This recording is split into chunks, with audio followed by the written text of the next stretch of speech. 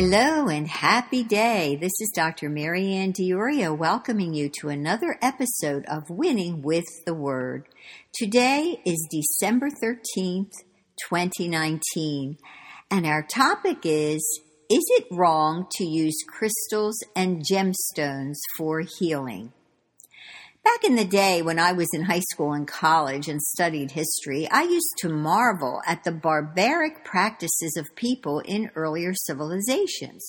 Surely, I thought, we are becoming more civilized as time goes on. These kinds of practices are done and over with forever. How wrong I was. It seems as though we, in the 21st century, have regressed as a civilization. Despite the amazing advances in technology and the incredible accumulation of knowledge, we are still spiritually primitive at heart. A case in point is the contemporary rise of the occult. For a generation that prides itself on human reason, this resurgent interest in the occult seems mind-boggling, if not downright absurd.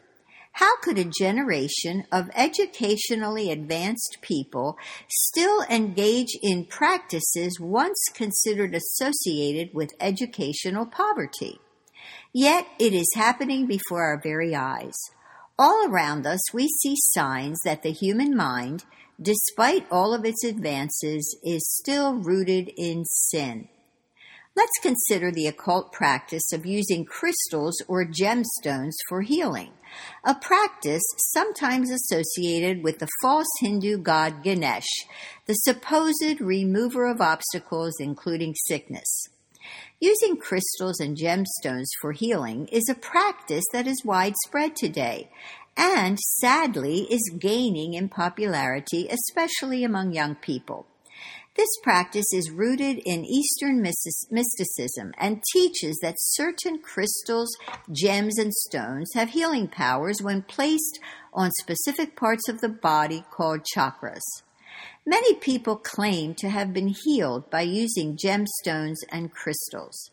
But beware, while a real healing may seem to have taken place, what the persons who use this modality do not realize is that demonic forces have entered their bodies to inflict a deeper sickness on the levels of the soul and the spirit. This deeper sickness often does not show up until after the false physical healing has taken place. As the old saying goes, all that glitters is not gold. An undiscerning Christian might think, what's wrong with using crystals and gemstones if using them heals me? After all, they're just stones.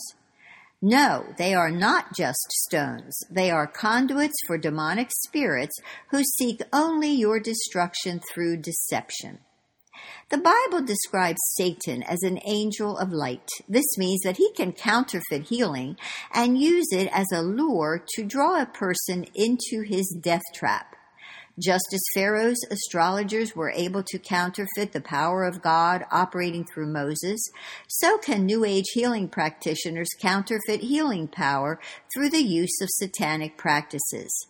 But don't be deceived. The healing is a false healing, inflicting worse and lasting damage to your soul and your spirit. The results we get from a particular practice should not be the basis for whether or not we engage in that practice. The end does not justify the means. Instead, we must evaluate every practice by the standard of God's Word. What does God say about the practice of using crystals and gemstones? The Bible is quite clear about using any practice that attempts to manipulate the spirit world.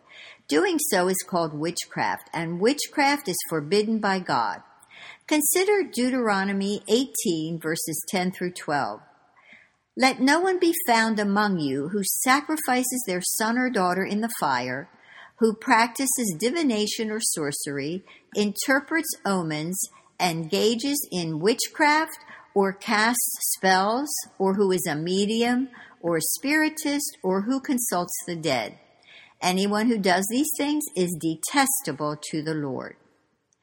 Using gems and crystals for healing is a form of witchcraft and is therefore contrary to God's word and is strictly forbidden. Nowhere does the Bible mention the use of crystals and gemstones for healing. On the contrary, the Bible is clear in its warnings against participating in any practice associated with superstition and the occult. When a person uses crystals or gemstones for healing, he is placing his belief and trust in the power of the crystal or gemstone to heal him, instead of placing his belief and trust in the power of God to heal him. This is idolatry, or putting someone or something above God.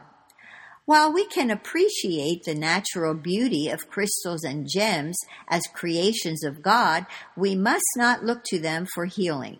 We must look to the cross. As 1 Peter 2:24 tells us, by the stripes of Jesus, you were healed. It is only through the scourging Jesus took on his back and the blood he shed on the cross that we are healed. The Apostle John gave us a warning in his first letter, Chapter 4, verse 1. Beloved, do not believe every spirit, but test the spirits to see whether they are from God, for many false prophets have gone out into the world. In 1 Corinthians chapter 10, verse 20, the Apostle Paul warned us against participating with demons. The false Indian god Ganesh, mentioned earlier, is a demon. We are forbidden to worship him or any other false god. To do so is idolatry, and idolatry is a sin against the first commandment. Remember this, as is the root, so is the fruit. If the root of a practice is satanic, the fruit will be satanic. If the root of a practice is godly, the fruit will be godly. Thank you so much for listening. This is Dr. Mary Ann Diorio, your virtual life coach, reminding you that God loves you just as you are and just as you are, and that he will help you to keep on winning with the Word.